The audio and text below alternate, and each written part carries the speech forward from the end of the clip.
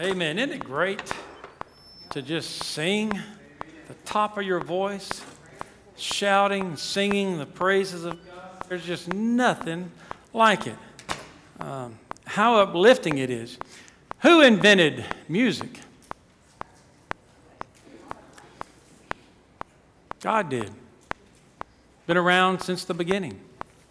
Even before, I would imagine. I know it has been invented before the beginning of the earth. The Bible says the heavens declare the glory of God. The firmament shows forth his handiwork. It says the heavens praise, lift up their voice to God. We know even the host of heavens praise God.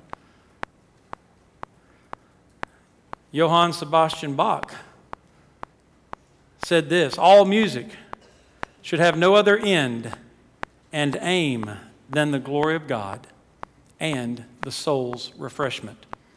Where this is not remembered, there is no real music, but only a devilish hubbub. I don't care how good the world's music is.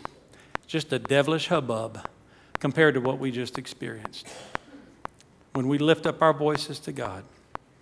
Johann Sebastian Bach headed all of his compositions J.J., which stood for Jesu Juva, which means Jesus, help me. He ended every composition with S.D.G., Sole Deo Gloria, which means to God alone be the glory. There really is no music unless it's God's music. Who invented us? You ever thought of yourself as invented? But he did. He invented humanity. Why? Why did God invent music? What did Sebastian Bach say? Sole Deo Gloria, to God alone be the glory. Why did God invent music? For the glory of God. Why did God invent you?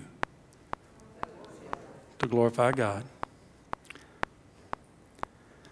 Today we continue talking about the seventh action we take with all of our hearts. We started this over a year ago, looking at 7 actions the Bible tells us to take with all of our heart. Love the Lord your God with all your heart. Seek the Lord with all your heart. Serve the Lord with all your heart. I can't even remember them all. Trust the Lord with all your heart. Obey the Lord with all your heart. Return to the Lord with all your heart. And now we're talking about praising the Lord with all of our heart. All of those actions are connected in the Bible with that phrase, with all of our heart.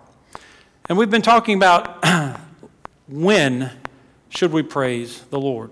When? Last week we talked about through trials and hardships and difficulties and challenges. That is, when we are facing battles. You see, most of us find it quite easy to praise the Lord in this context right here. When everybody else is doing it. When our focus is on maybe the words on the screen and the music is playing and concert and we feel swept up in praise. We find it easy in this kind of context. When we don't find it so easy is tomorrow morning when you got to get up and go to work. And then again Tuesday, Wednesday, Thursday, Friday, and then Saturday you got chores around the house. It's not always easy, and that's why we are talking about we should praise the Lord even when we're facing battles, when we're facing hardships and trials and challenges and difficulties, because that is what God uses to lift us up above those things. It's not that those things disappear, it's that praise takes our focus off of those things and helps us to see God. And that's what's really important, is seeing God. That's what praise is about focusing on God. That's why David wrote in Psalm 149, let the high praises of God be in our mouths and a two-edged sword in our hands, because praise and battle go hand in hand. Let me ask you this. When is everything in your life perfect? You have no needs.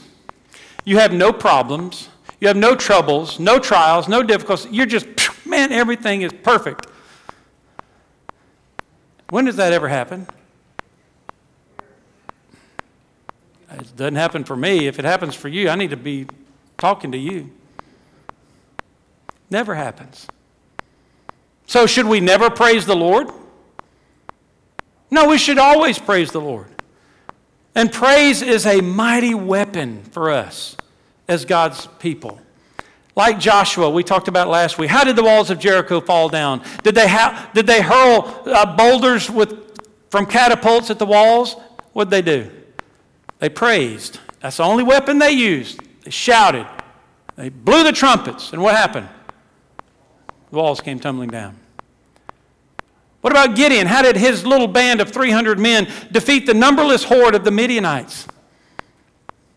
Was it through bows and arrows and chariots and horses? No, it was through praise. And God slaughtered that whole horde.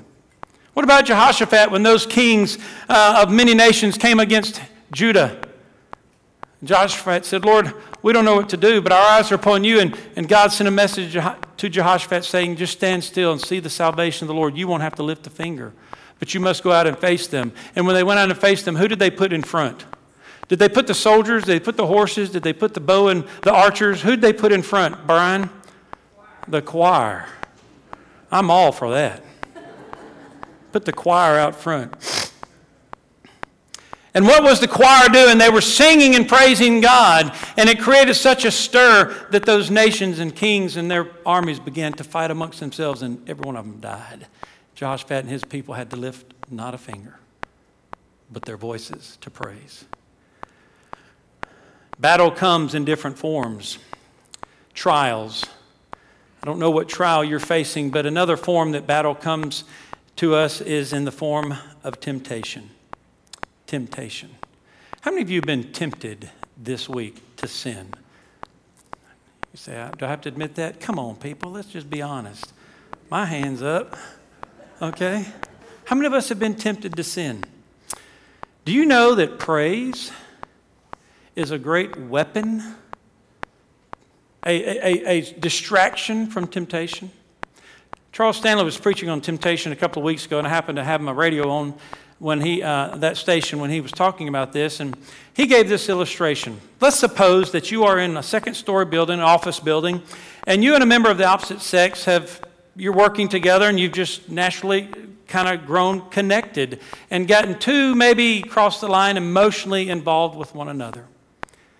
And it has reached a crescendo now where you are in a moment of intense temptation, where at that moment you feel that it is impossible to say no. It's impossible because the devil and you and the other person have fueled the fire and the flame under you that temptation is so hot that you're right there on the brink of stepping into sin and immorality.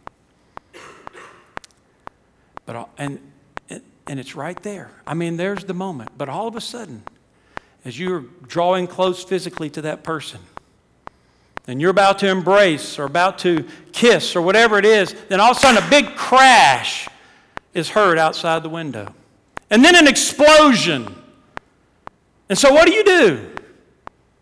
You rush to the window and you look downstairs outside the window and you see that there's been an automobile accident. You see a car on fire. You see legs or arms hanging out of the car, and your instinct then is to what? Go back to hugging and kissing? Your instinct is to rush down and rescue those people, help those people in some way. He used that illustration to remind us that of the scripture that says in 1 Corinthians 10:13, no temptation has come upon you but such as is common to man. But God will, with that temptation, provide a means of escape, an escape route. In other words, when temptation comes, and by the way, God is not the author of temptation. God may try us, allow trials and difficulties to come only to refine our faith. The devil brings temptation to destroy our faith. There's a big difference. The Bible says God does not tempt man with evil, nor can he be tempted with evil. In fact, all of us are, the Bible says, drawn away of our own lust and enticed. How does the devil know what to tempt you with? Because he knows what you like. He knows what draws you away. And so, God says, when the devil brings that temptation, I'm going to bring you an escape route. And there are many tools, if you will, that you and I could use to draw us away from temptation, to escape temptation. The Word of God, quoting Scripture is one. We'll look at that in a moment, what Jesus did. Another one is just fleeing, running. That's what Joseph did when he was tempted by Potiphar's wife. Relentlessly, she came after him. And relentlessly, he resisted. And finally, he ran. By the way, when you flee temptation, don't leave a forwarding address. Run. Leave. But today I want to talk about how you can use praise as a tool or a weapon against temptation. We can overcome temptation. Do you know all of us are tempted? Every one of us. And sometimes when we're tempted, we think, nobody else is tempted like this. Why am I so weird? Well, that scripture we just read says, there's no temptation that you're enduring, that you're going through that is not common to man. Chances are, if you're being tempted like that, others are as well. In fact, the Bible says even Jesus was tempted in all points, just like we are, yet without sin. How many of you know that it's not a sin to be tempted? It's not a sin to be tempted. The sin comes with what you do with that temptation, if you yield to it, if you give into it. And by the way, someone once said that when we see a brother or sister in sin, there are two things we do not know. We do not know how hard he or she tried not to sin. And second, we do not know the power of the forces that assailed him or her. We also do not know what we would have done in the same situation. That's why we're called not to judge. All of us are tempted. We're drawn away by our own desires. But if we were to use the tool of praise, I wonder how more victorious we could be. For example, what if Adam and Eve, instead of continuing to converse with the devil about the forbidden fruit, which, by the way, did you know that you converse with the devil too every day? You say, no, I don't want to talk to God. I'm holy. I'm spiritual. Do you know that I converse with the devil probably every day? Ain't nobody in here that's too spiritual, more spiritual than Jesus Christ, and even Jesus. But it wasn't so much a conversation. We'll look at it later. But here's how we converse with the devil. The devil says, see this? You want it, don't you? Doesn't it look good? Oh, it would taste so good. It would be so satisfying if you just partook of this. And then you say, no, I can't do that. I'm not supposed to. God said it's wrong. Oh, yeah, well, God's just trying to keep you from having fun. He will forgive you if you do it just this once. Well, no, I'm really not supposed to do that. I don't think that's what God would have me to do, and I don't want to. I fear God. Well, you can still be a Christian and do this. It's okay. God will forgive you because God loves you. Now, does that conversation sound familiar to you? I'm getting that look again. As the old timers say, like a mule looks at a new gate. And y'all looking at me like, do I have to answer that? I know that conversation sounds familiar to every one of you because that's exactly what goes on in our hearts. We're conversing with the devil. We're having a conversation with the devil. Quit conversing with the devil. Quit arguing whether or not it's right or wrong and whether God said this or God said that. Don't talk to the devil about that. Unless you're going to do what Jesus did, which we'll look at in just a moment. But what if Adam and Eve, instead of conversing with the devil about the forbidden fruit and the qualities of the fruit and all of that, what if Adam and Eve would have turned their eyes off of the forbidden fruit and onto everything else that was allowed and thanked God and praised God for the thousands of other vegetables and fruits they could have eaten? And said, Lord, thank you that I don't need that fruit, because if I needed it, you said you would have given it to me, but I don't need it. I need everything else. Thank you for that. What if they would have praised God instead of conversing with the devil? We wouldn't be in the mess we're in now. What if David would have turned his eyes away from Bathsheba bathing on the rooftop? Now, David, certainly, he was in the wrong place at the wrong time. The Bible says, he introduces that chapter, says, in the spring, when kings normally go out to war, David was at home. Well, why was David at home? Was he tired? Lazy? I don't know. Well, he was on his rooftop. He looked down at another rooftop and he saw a woman bathing. Well, Bathsheba had no business bathing on the rooftop. I know that rooftops were more popular back then than they are now. They were flat and had walls around them. But, at least you could have used a shower curtain. But sometimes we can't help what we see, right? But we can help how long we look. And we can't help what we do after we see it. And David looked at Bathsheba, and he lusted after her in his heart, and he called her to him, committed adultery with her. Then how easily one sin yields another. He yielded to one temptation, then he was tempted to, I got to do something about her husband because now she's pregnant. What if David would have turned his eyes away from Bathsheba and grabbed his harp and his pen and wrote another psalm? What if he would have just written and even put it in the context of beauty? Lord, how beautiful you are. How wonderful, magnificent all your creation is. You see, David lusted after her beauty. He should have looked at the beauty of God. Now, he couldn't see it visibly, God himself, but he could see everything else that was allowed, like the things God had already given him. Now, what if Moses, instead of striking the rock in frustration at his fellow Israelites, Moses, bless his heart, was the leader of several million people. And I feel for the guy. I really feel for Moses.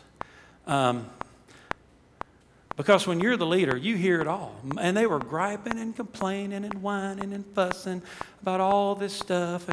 And man, Moses, the Bible says, was the meekest man on earth. He had to be, to put up with those millions of gripers and complainers.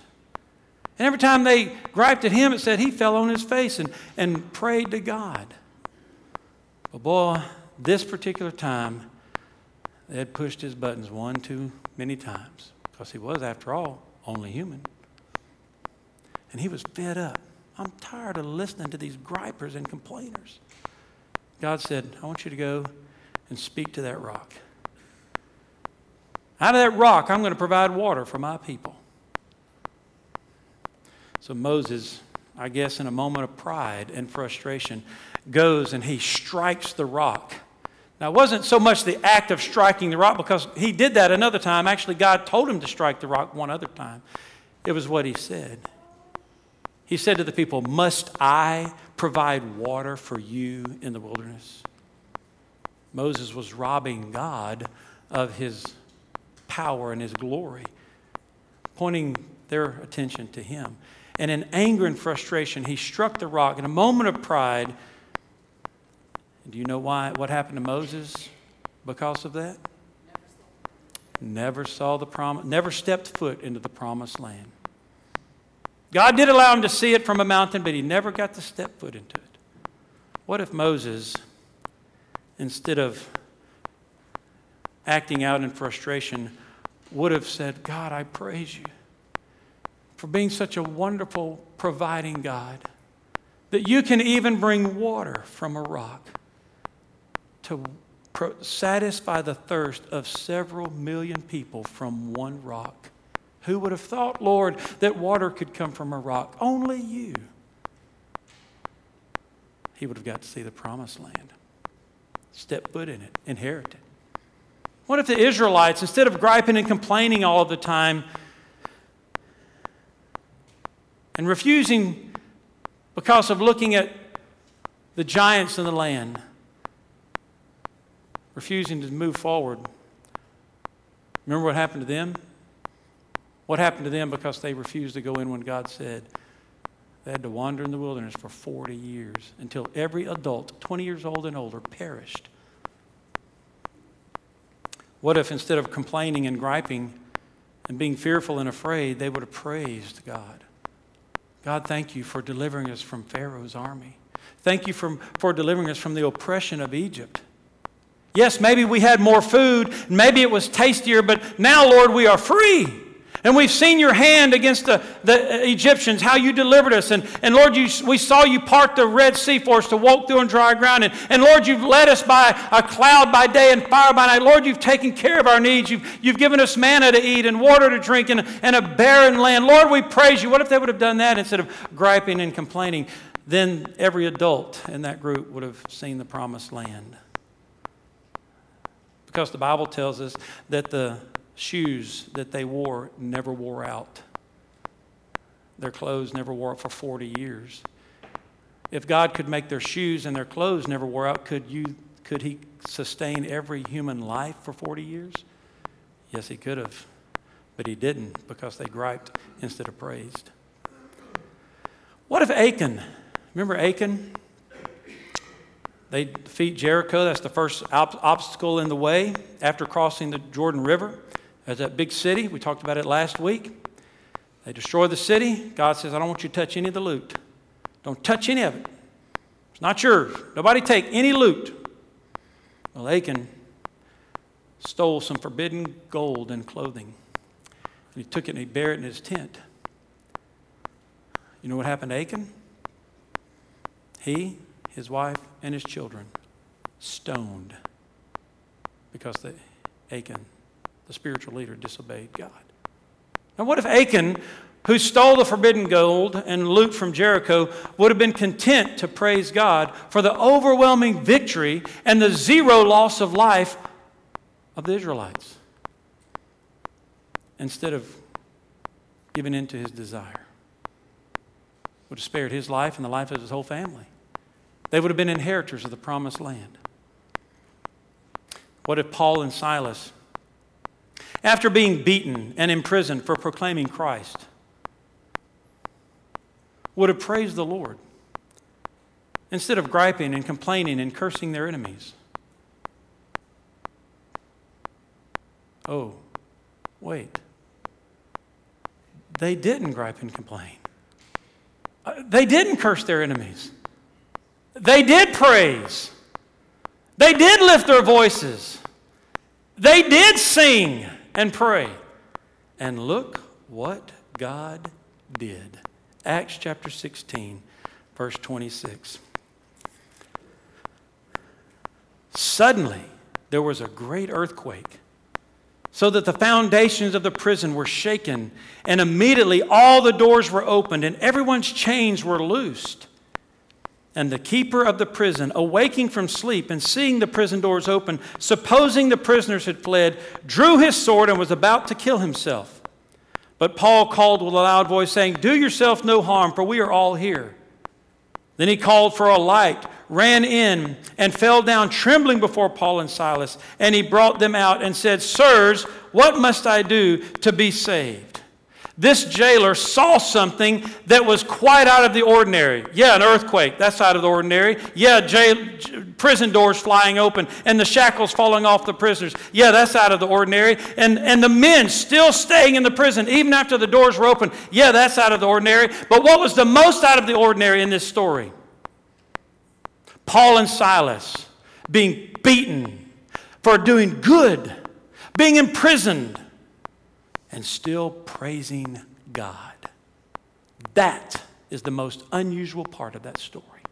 And that is what drew this jailer to those two men saying, "Sir, I want what you have."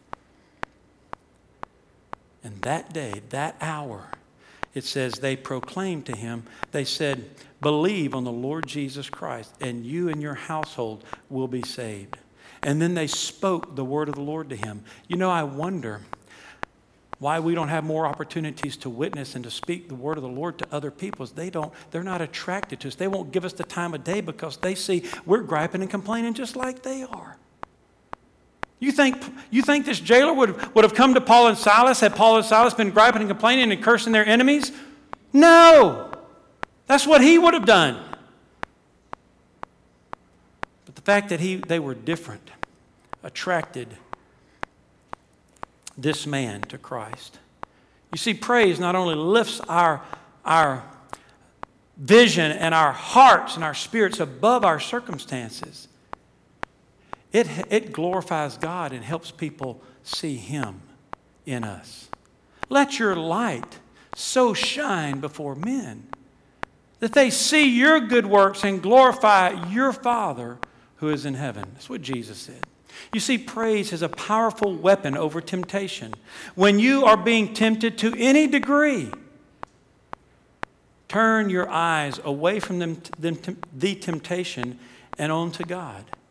You see, as long as you're sitting there focusing on what you're being tempted to do and conversing with the devil about the rightness or wrongness of it, you're headed for defeat. You've got to get your eyes off of that and onto the explosion outside the window.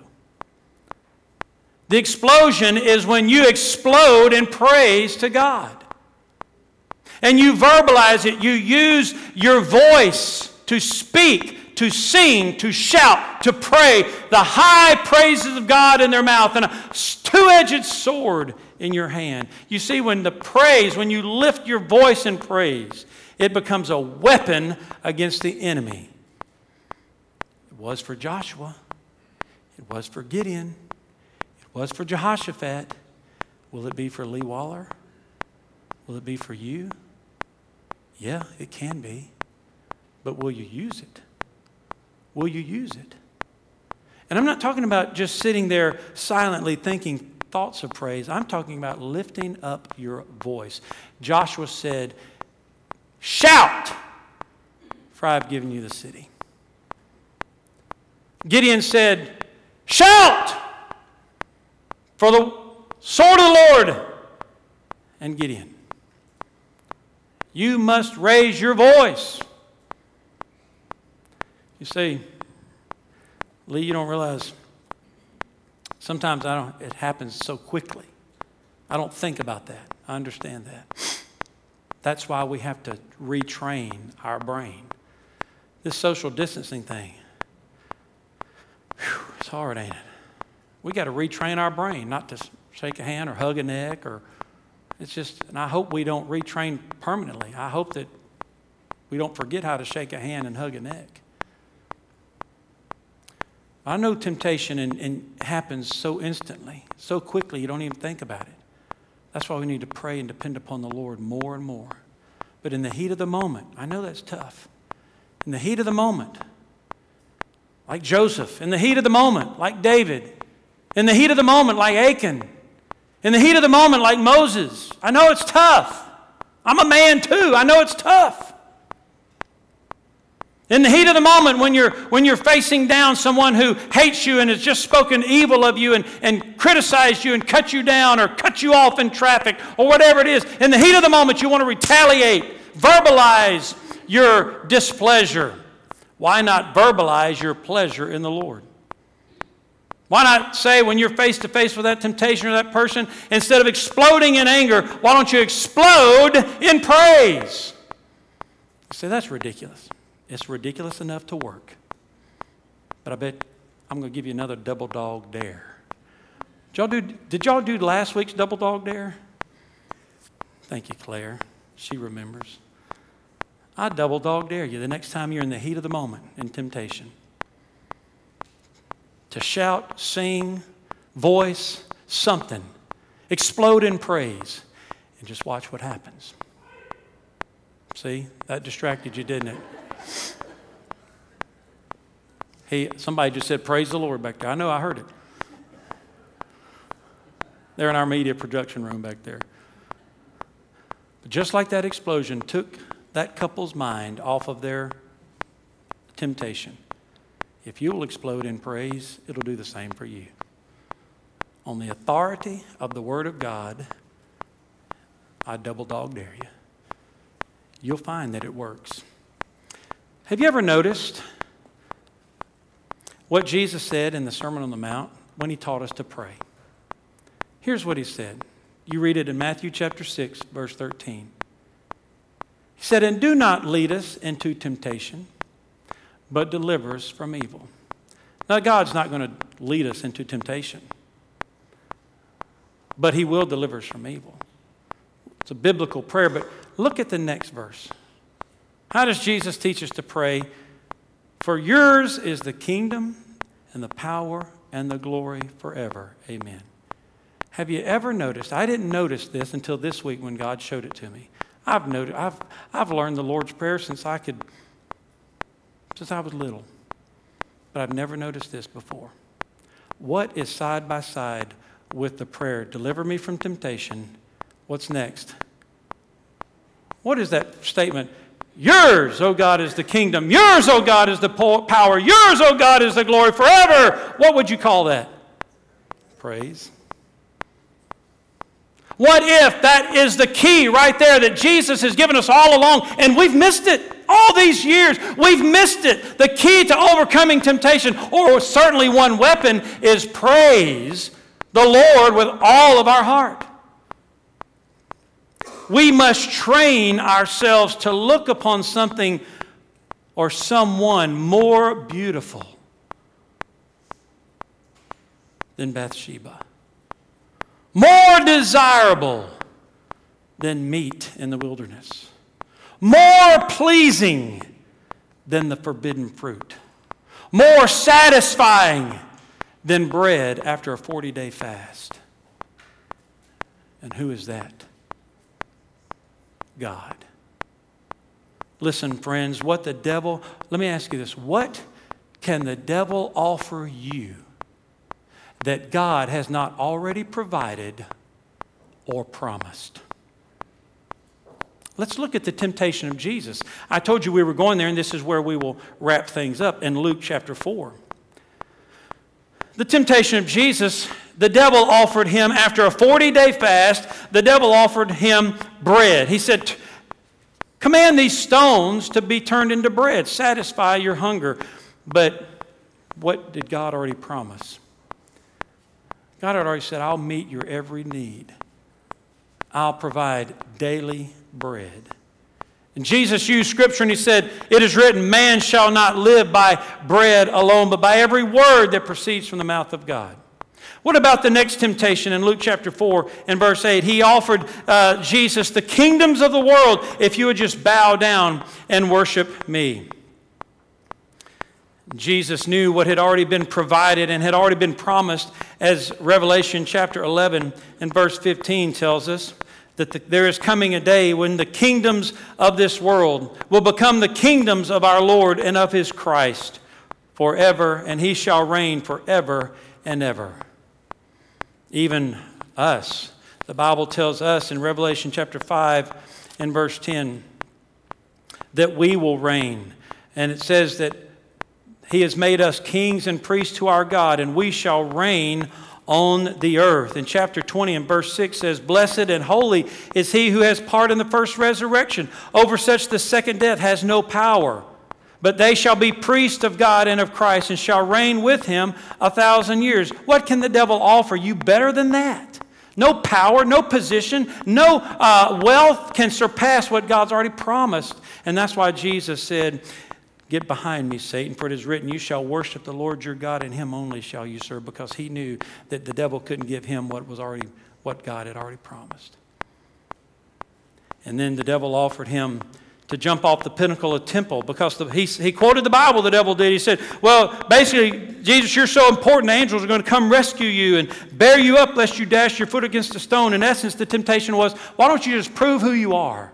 Why don't you just make a name for yourself and let people know who you really are by jumping off the temple? God's not going to let you die before you have fulfilled your purpose. See, Jesus knew that what the devil was offering him, God had already promised him. Philippians 2:11, Brian quoted it a moment ago. Jesus took upon the form of a servant, humbled himself, became a man. It says God has highly exalted him and given him a name which is above every name, that at the name of Jesus every knee will bow and every tongue will confess that he is Lord, to the glory of God the Father. You see, Jesus knew what you and I need to know, that the devil can't offer you anything God has not already provided or promised. And if you just remember that the next time you're tempted and praise him for it. Lord, thank you that you've already given me everything I need, and you've promised me greater things when I see you. The devil has no possessions, no anything that God has not already provided or promised. Let me pray for us.